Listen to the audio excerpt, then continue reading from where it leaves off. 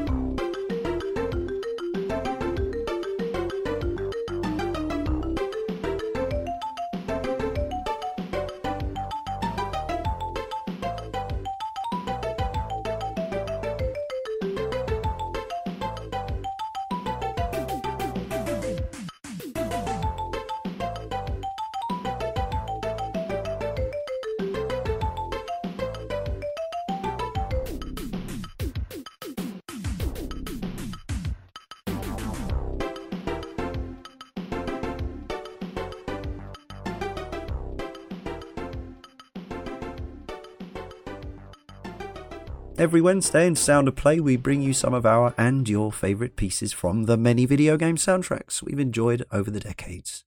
And joining me, Leon Cox, in Sound of Play 223, as well as a load of Qatar, apologies for the sound of my voice, is community member, listener, and occasional blog contributor, David Rush.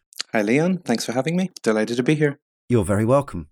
And a happy birthday at the time of recording, too. Thank you very much. 21 again. Yeah, sure. Sure you are, just like all of our demographic of listeners. Absolutely. I actually have no idea how old you are, but I'm going to guess 30-something? You would be correct. I am 36. There we go. Yeah, so I'd say that puts you in around about the median of our listeners. Yes. We're not down with the cool kids, and we do have a few. I know we've even got some forum posters who have said that they're in their 60s and stuff, which is fantastic. Wow. Hopefully I'll be there in a few years' time. Yep. And but yes, I think 30-something is probably our sort of average, and the team ranges from I think Jacob is now the youngest Cane and Rinse team member at 23 or thereabouts, and the oldest, of course, Chris and Jay, both knocking 50. Happy birthday to Jay as well, editing this podcast. Happy birthday, Jay. It is also his birthday. He is 49 today. He won't mind me saying that. Remember, this time next year, we'll send him cash prizes and presents for his 50th. Indeed we will. He loves it. He loves his birthday. Anyway, hello, David. You've been a listener for how long to the stuff that we do? I have been a listener for quite some time. How I found Cane of Rinse was every year I have this annual, I need to go through the Metal Gear Solid series again. And I often will listen to the YouTube long play sessions, which ineffectively keep me going at work. But every now and again, I'll want to go back and look at the games and listen to retrospectives on them. And I think I found the Cane and Rinse show around, I want to say, about 4 years ago. Okay. And I went through your very forensic Metal Gear Solid series and became a fan ever since. And then when Sound of Play popped up, I thought this was a really, really cool way, again, to just extend that conversation about video games, because obviously games have become much more cinematic as years have gone on, and one key part of that is music and how that can impact your gameplay experience. Yes, and as another birthday present to you, we didn't mean it to happen this way, but we'll be releasing tomorrow. It'll already be out, listeners. But our Phantom Pain podcast comes out on Monday, the 4th of November. For Patreons. Fantastic. For Patrons, I should say. For those of you who kindly donate $1 or more, that will be extended as well. But the Patreon version will be, I think, a good half an hour or more longer than the free-to-air edition. So, listeners, it's a good reason. Go and sign up, patreon.com/Cane and Rinse. And we open the show with your first selection of music. Now, I'm going to guess, based on your age, that this must have been something, and also the content of the game. Is this like a formative gaming and games music memory for you, David? Very much so. The picks that I have made tonight are all quite personal at different points in my life. This one is very, very important because it was actually the first time that we ever owned a gaming system in the house.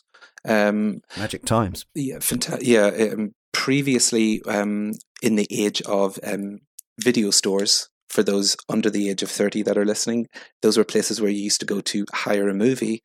But a number of video rental stores started to rent out Mega Drives and NES consoles. So the only time that I would have ever had any games to play in the house was usually around birthdays or Christmas. And one Christmas in particular, my parents bought us the Amiga A600, yes, loaded with Captain Planet and the Planeteers. And it was an incredible experience to actually finally own a gaming machine in the house and to load up what was then actually my favorite TV show.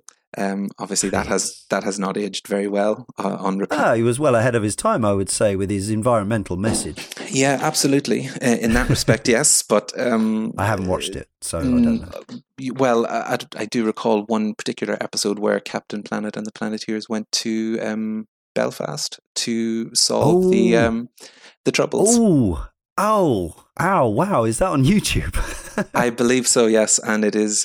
It's still cringy, but well intentioned. Every bit as tactful as as it sounds. So it's an American cartoon. It was, yes, and they decided to tackle the very easy to get wrong, the famously simple situation between England and Ireland and Northern Ireland.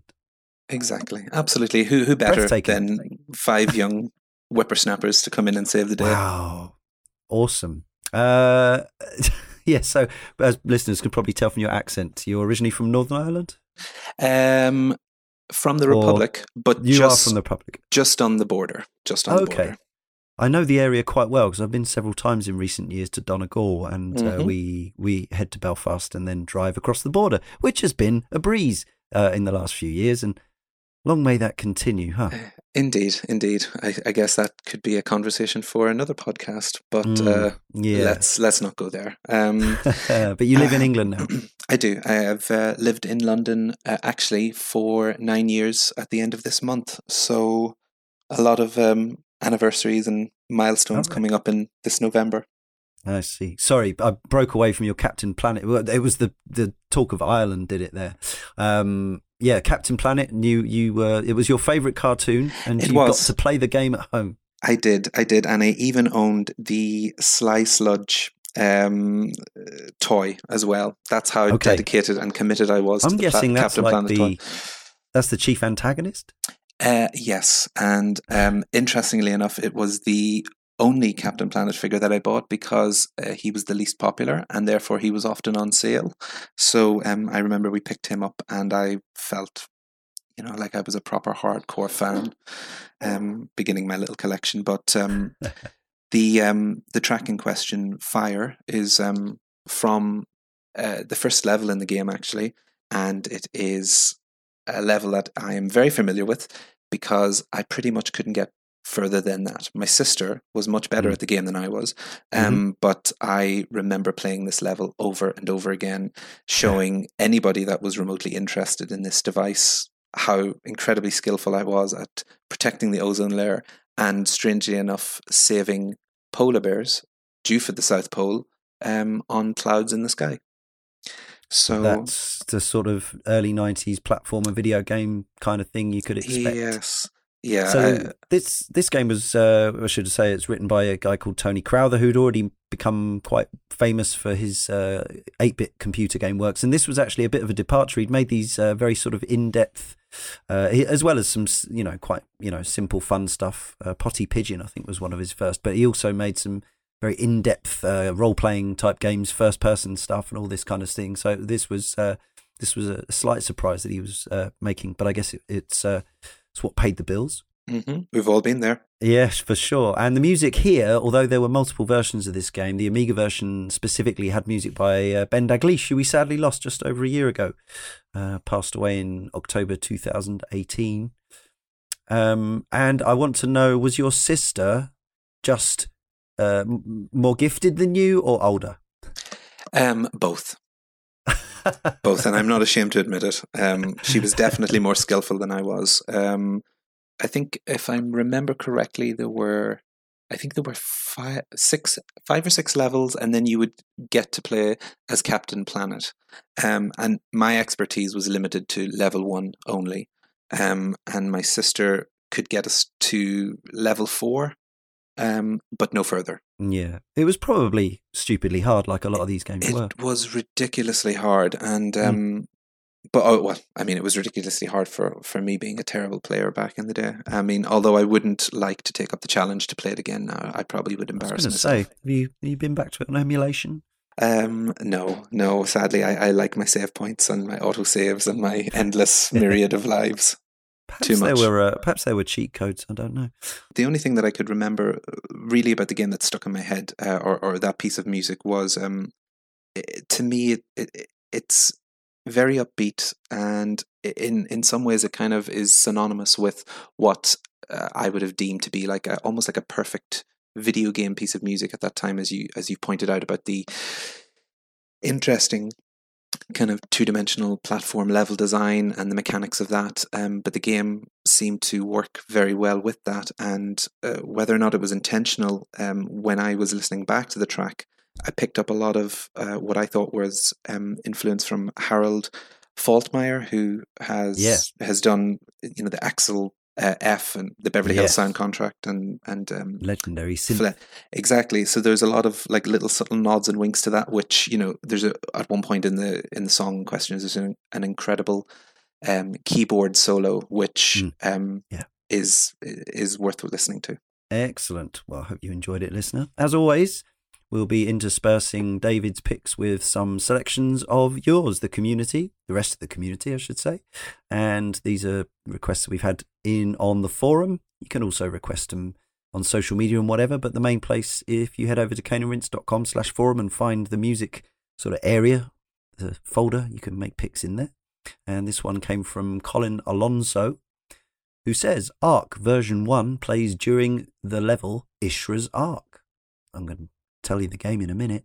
A suitably calm yet mysterious track for a level set on an abandoned ancient ship. Also of note are the wind effects in the track, included to emphasise the gargantuan size of the ship as you climb up and down it through the level.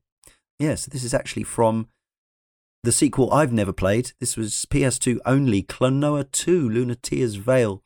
And a lot of composers worked on this track, or on this soundtrack. I don't actually know about this individual track, but it's a lovely one anyway. So do enjoy Ark version 1.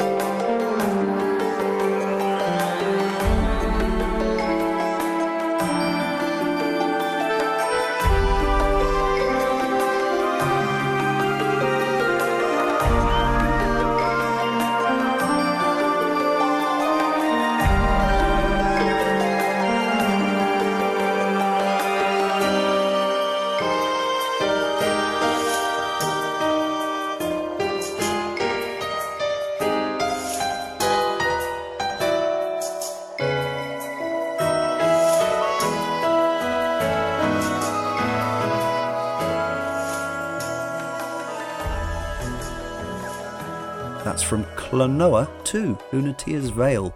I suppose it was 10 years after Captain Planet. Did you pursue the cartoony platformers, or did you find yourself moving off into more serious gaming matters? I did for a period of time. I remember I played Zool 1 and 2, I believe. Oh yeah. And one other game that sticks out in my head was a game called Globduel, which was Globduel. a very weird pink amorphous blob. Yeah. And yeah, I have no idea. It wasn't a case of my sister and I, who played the Amiga quite extensively in our youth, would have been avid readers of reviews. I think we just saw it. It looked interesting, and we gave it a try. Yeah.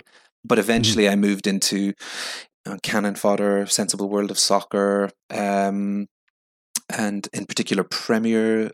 I think was it Premier League Manager. Premier Manager. Gremlin Graphics series. Yes. Yeah, they did 3 of those, which they were all quite similar, but they had little upgrades and tweaks each time. Yeah, they did. Yeah, and I can't remember which version it was, whether it was which one of the 3 it was, but I do recall getting Halifax Town to the quarterfinals of the League Cup, only to be put out by Aston Villa. But too bad. Indeed. Arc version 1 there. We like to credit the composers, even if it's difficult and I'll mangle the names. But Kaneko, Eriko Imura, Asuka Sakai, Yuji Masubuchi, Katsuro Tajima, Go Shina, who we've heard from many times before, Hiromi Shibano, and Kota Takahashi. Namco have always done that, I say always, certainly since the sort of CD era of music and beyond. Most of their soundtracks, whether it's Tekken or Ridge Racer or whichever any of their other franchises, they tend to involve multiple composers for each game. And one such series where that's the case is the Ridge Racer series.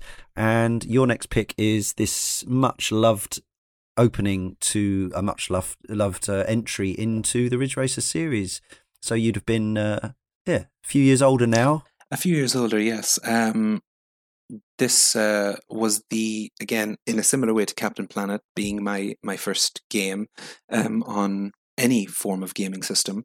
I had for years wanted to get the PlayStation, and after some successful school results, I was finally permitted to get one. And a late adopter. A very late adopter. I think 1999, I want to say. Yep, sounds about right. So I picked up the PlayStation, and it had just been launched with the analog sticks, and it was bundled in with Ape Escape, Ridge Racer Type 4, and Abe's Exodus, I believe. Yeah. And cool. The first game that I played was Ridge Racer Type 4.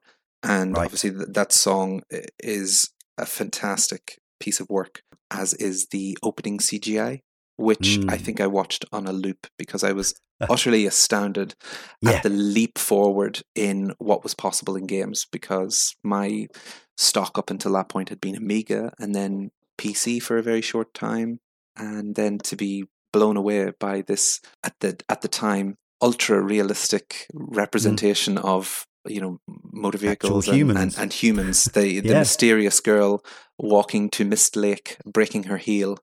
It was. I mean, obviously, the music was one reason why I watched it again and again. She may have had a slight influence as well. Informative years, exactly, as a young boy. Indeed, it was. The whole sort of CGI intro thing is kind of not really a thing anymore in the same way. Obviously, renders are used to promote games still, for sure, but you don't. There's no real sense that when you fire up a game, you're going to get any kind of attract mode as such anymore. You normally get some games have a little loop of some kind, but generally you get a title screen, you get some menus, and then the kind of the exciting stuff happens once you actually start playing, whether it's a sort of interactive cinematic beginning or whatever. So, and it is, again, it's for those who weren't around at the time, I guess it's. I was like 21 to something when I got my 23, I think, when I got my PlayStation 1, and firing up Tekken for the first time with what was a comically simplistic CGI intro compared to this one that would arrive just a few years down the line. But I didn't even really understand at that point, even as a young man, that what I was seeing here was effectively something that had been put together on a completely different and much more powerful set of systems and then played back as a video codec. It felt to me like my console was playing these graphics. Do you know what I mean? Exactly. Yeah, I think it was a very clever trick played. Yeah, kind of was really. Yeah. Anyway, Urban Fragments is the name of the track, and Ridge Racer Type 4 was the name of the game. He's the one for me, there's no place I'd rather be. Yeah, yeah, yeah. To the finish line, everywhere you look, he's right on time. With a silent stare, breaking through the open air, he's without care.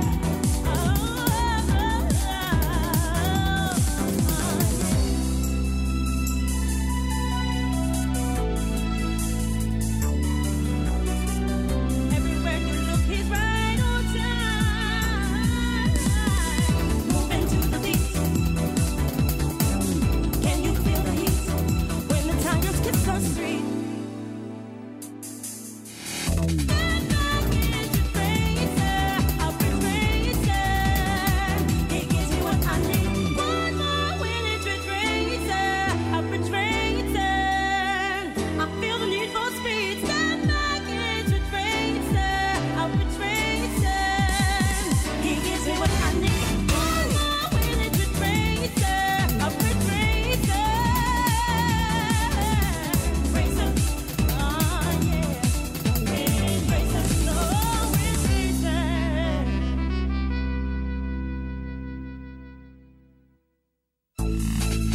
Step back, it's Ridge racer. The only one to give me what I need. Yeah, Ridge racer, Ridge racer, Ridge racer. Kota Takahashi managed to track down the actual composer for that one track from that soundtrack, which is much loved. Ridge Racer Type 4, I have a slightly strange relationship with, in that I absolutely adored the three predecessors on the PS1 that came before it. I played Ridge Racer, the original, and Revolution to absolute death, did everything on them, unlocked every car. And Rage Racer, I also just thought was awesomely cool. Type 4, I just didn't enjoy the game as much. I found they'd really softened the difficulty a lot. It was very easy to play through the championship, and you also had to play through that championship over and over again and deliberately finish second and third to unlock different cars. So I was always like, this is a bit bland. But I know a lot of people really dug that audio visual side, the sort of general aesthetic and the vibe of the game. Indeed, yeah. I think that is one memory that sticks with me. That yellow theme that runs throughout the game, and in particular the choice of font, is something that still sticks with me to this day. And like going back to the original introductory video, and obviously the song that plays, I think that soundtrack has stuck with me ever since, and I've found myself over the years going back to it and listening to it, whether it's to assist me in studying or keeping me motivated at work, or I've actually found it incredibly powerful when I'm cycling home in the evenings. Right, yeah. You would see the twilight start to kick in, and the tail lights of the cars begin to become much more prominent. And when I'm cycling back and listening to that music and seeing these visuals again, I'm transported back to that moment when I played my first night level or twilight level on the game, and watching those the replays of the action unfold and seeing the taillights kind of follow the car. Yeah, and like CGI introductory mind-blowingness aside, it was those little details that really, really made me think, wow, this is an incredible piece of gaming technology here we have in our hands. And definitely a great way to remember my childhood, this song and this game in particular. Namco have really always been a studio that pushed things technically, even going back to their early arcade games. They sort of made games that effectively worked in the same way as they did a lot of sprite scaling and Mode 7 type stuff before it was really popular, and they really pushed the boat out on the PS1 with what they were doing on a home system with polygons. They've relatively recent times they've made really well, overall very well received and regarded follow-ups to two of their staple fighting game series in Tekken 7 and Soul Calibur 6, but yet still since Ridge Racer 7, that's the series, like that's where we're at. There's no Ridge Racer, and there was the not in-house game where that they slapped the Ridge Racer badge on, which was Ridge Racer Unbounded, and even that was about 8 years ago now or something. I'm not really sure. I don't really understand what's happened with arcade racers and why they're not popular or they're not a thing. Have you got any theories on that? I'm not really sure because in a generation, and even going back to the previous generation, where we would have seen a number of games, well, certainly given the HD treatment, but we've seen a number of games from PlayStation 1 era, Medieval, the most recent example, which have been rebuilt from the ground up. Ridge Racer 4, to me anyway, seems like a game that's perfectly primed and ready for a remake. And definitely a tweak to the difficulty, because I do remember feeling that I was an amazing drifter in that game. But my my experience in the Ridge Racer series is sadly limited only to that game, so I don't have anything else to compare it to. But everything, even like from the aesthetics to the music, they wouldn't really have to do too much to make that playable again. But I guess how monetizable it is in an era where we have, so many things that are happening outside of the base game that you buy, whether or not they see a way to keep people spending and coming back. Buy the cars, don't win them, buy them. Exactly. Don't finish second or third. Forza Horizon, to be fair, splits its cars that you unlock between. You can unlock more cars than you could ever possibly want or use, but there are still more to buy, for instance, in the store if you need them. I suppose that's one way to do it. But yeah, it just seems a weird time. There's a fair few sort of 80s throwback style arcade racers come out in recent times, and the spiritual successor to Burnout that got a moderate reception, but at the time of recording, there's a new Need for Speed coming out in a week or two or something, and no one's talking about it, and they're not promoting it. It's like they don't seem to be anyway. It's weird. I don't quite get it.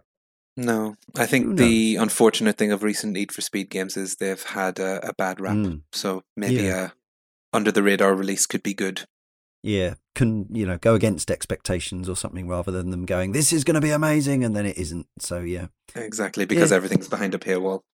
What I will say is that when I go to Arcade Club in Bury, the racing cabs are still some of the most popular and occupied throughout every day I've been there. So I think there's still an appetite and a market for arcade style races. Definitely. Anyway, from arcade style races to something that I've never played and I don't even really understand. I just thought it was a cool tune. We haven't even got any words to go with the request, but you don't always have to. This is from a request by Brutal Deluxe 09, who I believe is our very own Darren Gargett's brother. Who knows if he'll be listening anymore. This request was made a while ago, but regardless, perhaps Darren will tell him.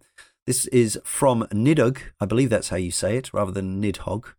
That's how everyone wants to say it. Nidhogg, I'm going to say, and this is number 1.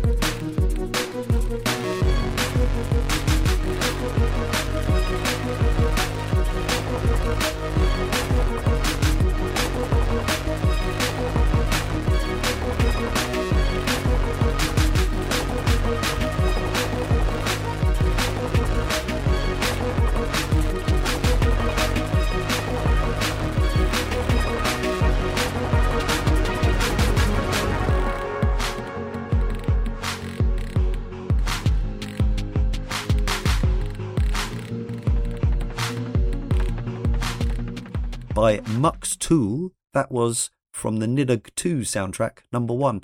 You can play Nidhogg 2, the more I say it, the weirder it sounds, on PC, Mac, PS4 and Switch. I remember Darren playing some of the original on it's still up on our YouTube channel, where he was taking on some random guys. And it's this weird kind of platforming fencing game. But I've never played it myself. You played any Nidhogg? No, I haven't. Sadly. Not to worry. Yeah, and the second one's got this very peculiar aesthetic, particularly visually. But and a bunch of weird music. And that was that. So we enjoyed it. Now, next pick from my guest David is a piece from a game that, you wrote about GTA 4 for us back a few years ago. I can't even remember what year it was, 2018, only last year. And you were talking about trying to play it again. Yes. Tell the listeners of Sound of Play your history with GTA and why you've ended up picking this song for Sound of Play. Again, going back to the other pieces I've picked again, picks up on a small kind of personal moment in my life. When I got GTA 4, that was the very first and only time I have ever gone to a midnight launch. Yes. And I remember it's now closed, the game store that I happened to go to. And I queued up for ages with everybody else, a very enthusiastic crowd. Got my copy of the game, managed to negotiate a strategy guide for free, which at the time, because I had placed a pre-order, I had received a text message to pick up a copy of it, but I didn't realize that I had to actually reply like, yes, I'd like a copy. Long story short, I managed to get one after about 40 minutes talking to the manager. And I got back home and I played the game, I think at about 1:30 in the morning.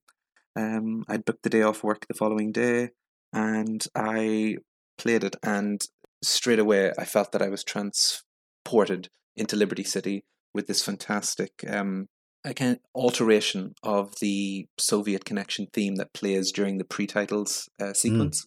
The one difference being you have this kind of little kind of flurry of, I think it's like a keyboard that plays just kind of in the background constantly, and it's very evocative, the way in which that it kind of begins to draw my mind to the lifestyle that you would end up pursuing in Liberty City.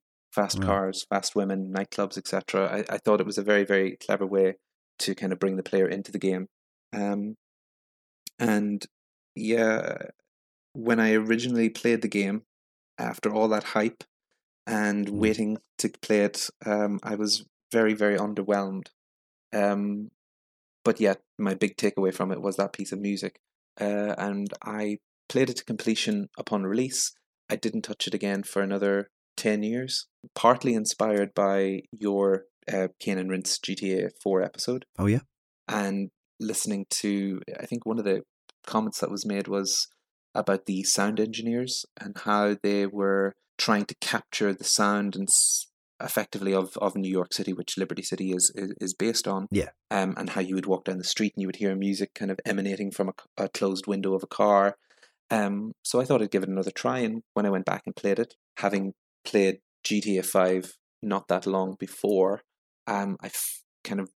my appreciation for that game was reevaluated, and I actually saw it for the incredible title that it was, and a benchmark title in many ways in terms of open world design, narrative storytelling, sound design, use of soundtrack, and my love for that game is a lot stronger now, and it's a shame in many ways that I still jump on it every now and again. The PS3 servers, certainly the last time I was on, are still live, but there's no community to play it in, and that's one sad thing, because there's a lot of fun online activities that could have happened. Yeah. But I'm sadly a little bit too late to the party. I developed my love for it too late. Oh well, better late than never. Better late than never, exactly. The loading screen theme, it's simply called, which, as David says, is a sort of variant of the Soviet connection. It's by Michael Hunter.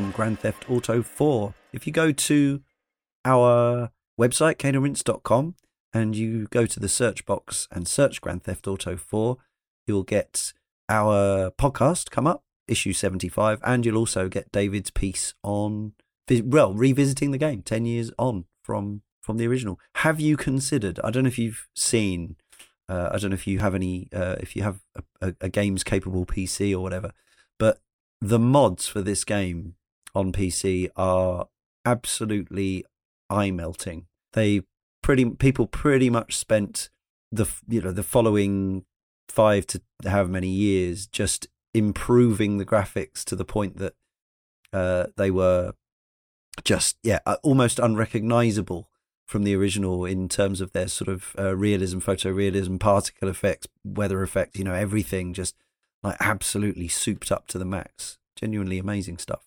I think there's one mod in particular. I think it involves the word glass. Can't quite remember, but apparently it's a sight to behold. I've only seen screenshots, but I think they gave GTA 4 away on the PC when they launched the Rockstar online store recently for PC. Wow. That was ahead of Red Dead Redemption 2 coming out, which is out on PC imminently as you listen to this podcast, if not already. Now we have a piece from a game another one that I've never played, and I'm going to guess David's never played it either. Hunter the Reckoning? Yeah, no, sadly not. That's okay. But that's part of the fun of Sound of Play. We get tracks from all over, and sometimes it'll be a piece that was from a favourite of somebody that, I'm sure it did fine, but not a household name, Hunter the Reckoning. But according to Bloody Initiate, our requestar of the song, of the tune, obviously he was a fan, he or she, I should say. I don't know. Really sexy fight music, which I believe plays when you start to get a high spree, and also during a boss fight against a giant possessed teddy bear. The fight itself isn't sexy. I think the teddy bear vomits on you while you chainsaw him to death. The music, though, you feel much cooler about being a hunter when you think this is what plays while you vanquish evil. So the soundtrack is by Chad Portwine and or Tim Starzica and or Fred Love and or Coma, the band, presumably. This track is called Knuckle.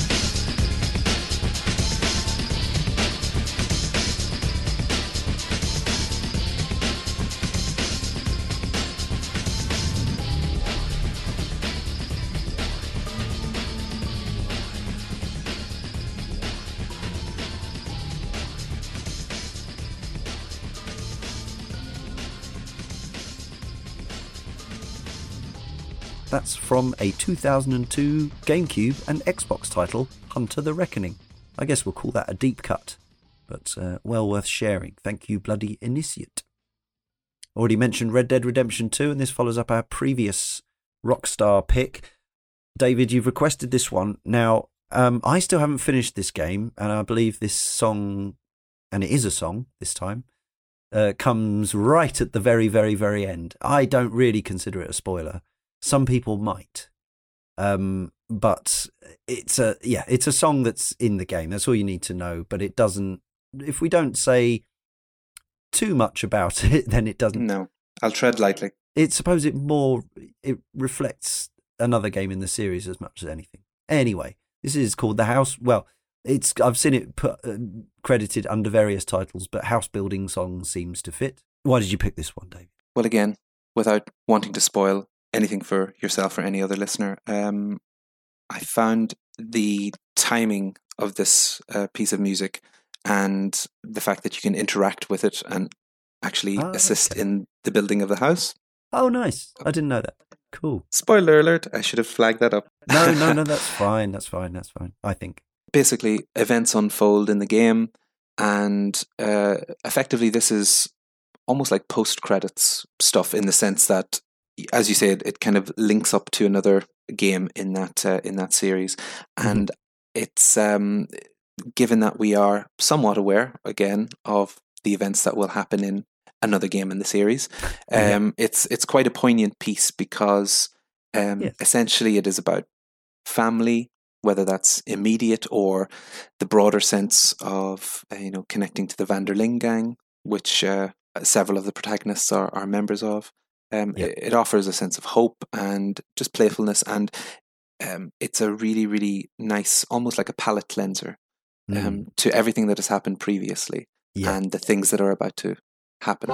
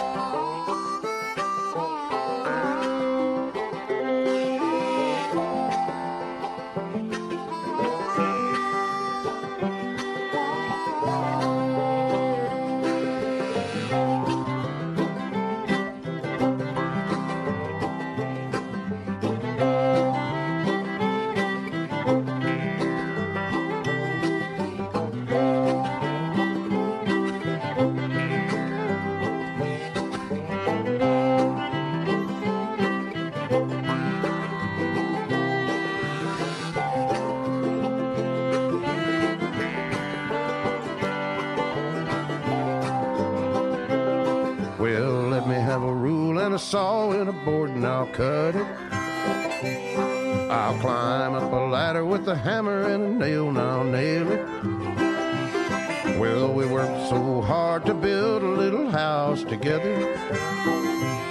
In the snow or the rain or the ice cold wind, whenever. No matter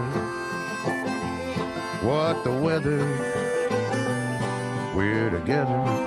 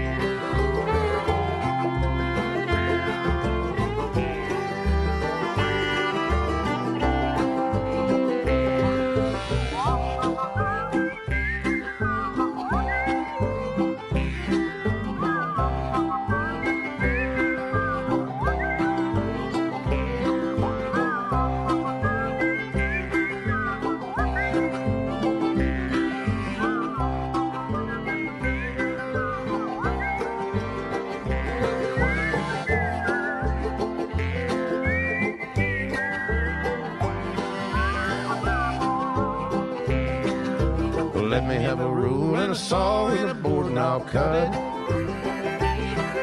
Climb up a ladder with a hammer and a nail and I'll nail it. Well, we worked so hard to build a little house together. In the snow, the rain, or the ice cold wind, whenever. No matter any weather, we're together.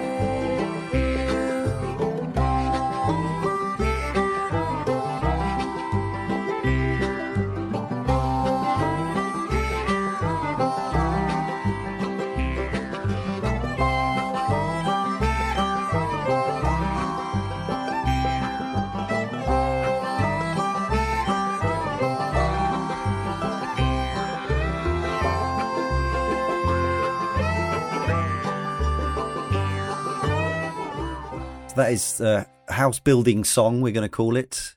I don't know. I think maybe it doesn't even appear on the OST or something, which is why it hasn't got an official name. I could be wrong about that.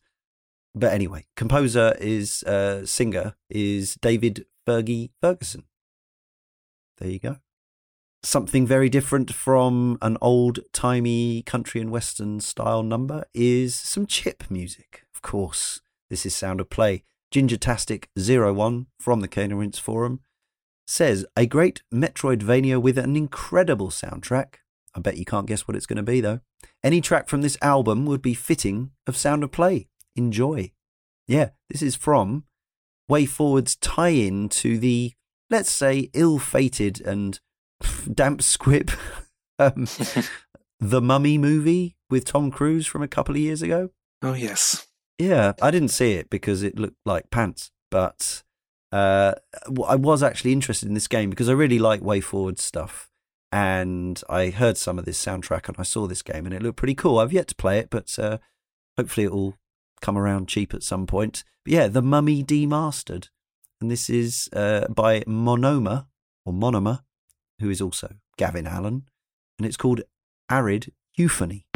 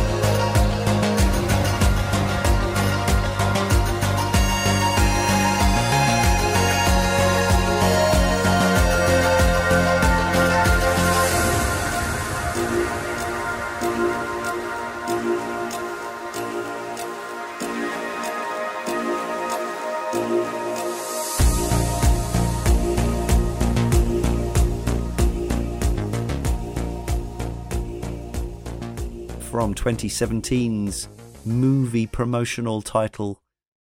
Don't know if anyone played it. I don't know if anyone saw the movie, but The Mummy Demastered from WayForward. You can play that on all current gen machines.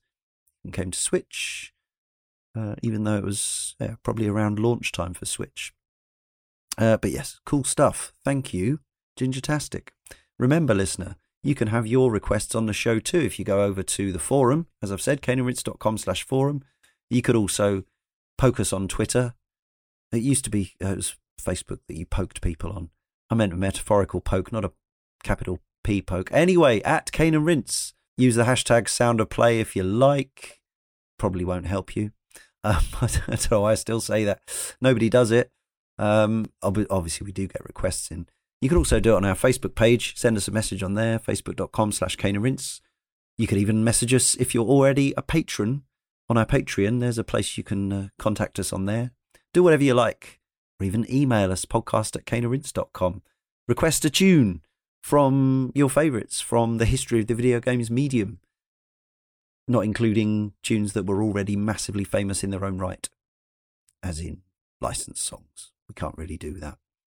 Too often anyway. We've bent the rules. Our playlist for each regular Sound of Play will include some of your requests. We'll occasionally do an all request special as well. Please subscribe to this podcast if you don't already. Really does help, as does leaving us an Apple Podcast or iTunes review, or even just a rating out of 5 stars is great. Reviews actually count more in the algorithms that go on behind the scenes that elevate our status and visibility. It only takes a minute or two, and it does help us out. We also have other podcasts. We've already mentioned the Deep Dive Review podcast. That is Cane and Rinse, which is how most people find us.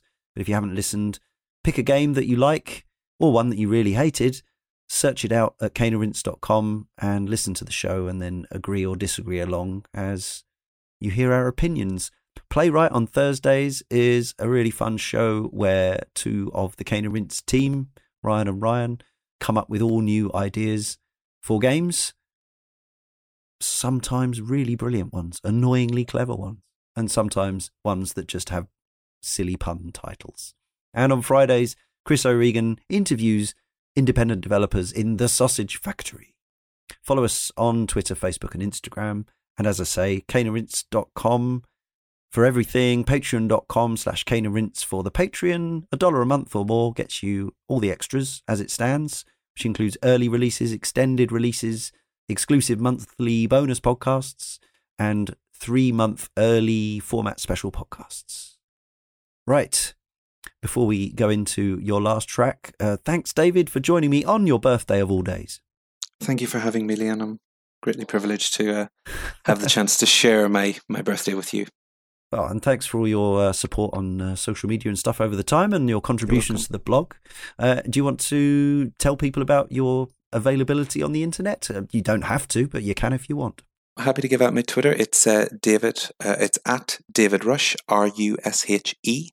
And I'm over on Instagram at D_RUSHE, and on PSN, D Rush again, 1983. Oh, okay.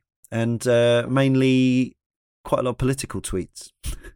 Oh, yes. Although I am trying to take a step back from that, but every now and again I can't help myself. That's all right. I find myself agreeing with you most of the time, well, pretty much all of the time. So preaching to the choir, but isn't that the problem after all? Yes, indeed it is. Indeed it is. Yeah. I'm guilty of that. Yeah, it's hard to know what to do. Anyway, just play games. Just play games. Video games. Just get exactly. out. Yeah. Exactly. Completely apolitical ones, of course, because that's what we want, right? None of this SJW nonsense. None of that snowflakey nonsense at all. Some good old non-political games like Metal Gear Solid 4, Guns of the Patriots, right? Indeed, absolutely. So this is a game we covered some years ago, and you mentioned that podcast series. I think that's probably the one that people tell us that they revisit the most. I don't know if that means we've never topped it. I think it's probably more to do with the content of the games than the podcasts themselves. But yeah, we covered this one back in issue 49, which was our first year still, 2011-12 times. So we might even have a different take on it now, in the same way that art and the written word changes in Indeed. perspective over time, our look at Guns of the Patriots might change now. I can't even remember. I guess we'd already done Peace Walker, because I remember us having some. That was probably a first time that people who don't like political chat, or basically they don't want people to tell them that they can't have booby ladies in their games.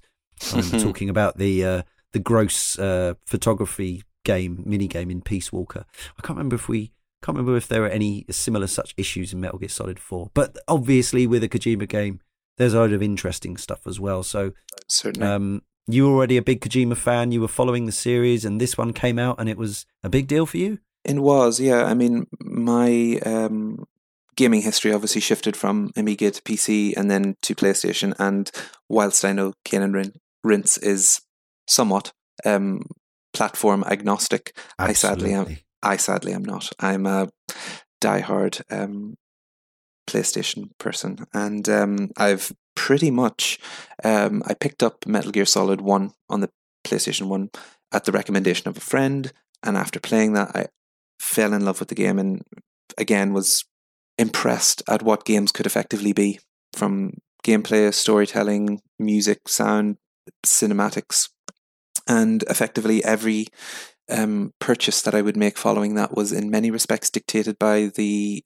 eventual presence of a new Metal Gear Solid game. So I bought the PlayStation 2 knowing that a sequel was on its way, and I saved up a lot of money for the PS3 to purchase what we believed would be the final entry in the Metal Gear Solid series. And who knew he would find 4 more stories to tell after that. But it's a really, really good kind of ending to that narrative, Solid Snake's narrative, and obviously the supporting cast. And whilst it is incredibly baggy and long, he does make obviously his best effort to try and tie everything up neatly in a series that he never anticipated would have, I suppose, spread at the rate that it did over so many decades.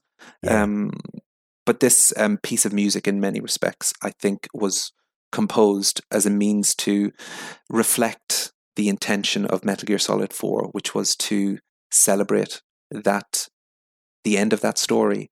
And throughout the game, or throughout that piece of music, when you listen to it, I'm immediately transported to visual imagery from Metal Gear Solid 2, or in particular the bike chase at the end of Metal Gear Solid 3 with Volgan. Oh, yeah. And obviously the epic final fight with Liquid Ocelot on top of the boat. And what stands out for me as well about that piece of music is a criticism leveled at Kojima, because he is unfortunately, he does have his faults. Oh yeah. That a lot of his choice of music, in many respects, is designed as such for trailers or montages. Right. And yeah. I think in essence, this piece of music is a perfect example of that, because the first third of this track formed the basis for, I think it was the Metal Gear Solid Legacy Collection, which came out, which featured all the games and I think 2 graphic novels by Ashley Wood. Right. And you can, when you listen to it, you can kind of see how that plays into that accusation against him that the music is primarily done for short trailers or short little montages, but it's still a fantastic piece of music. Even if there's a grain of truth in that, it's still a fantastic music. Perfect. Okay, David. Well, thanks very much for bringing your selections along, and thank you for being with me and listening to the show and all that stuff. And happy rest of birthday. Thank you very much for having me. You're very welcome. And we will leave the listener with the Metal Gear Saga Peace, Sweet, maybe, by Norihiko Hibino from Metal Gear Solid 4 Guns of the Patriots. And we'll see you, sort of, next time on Sound of Play.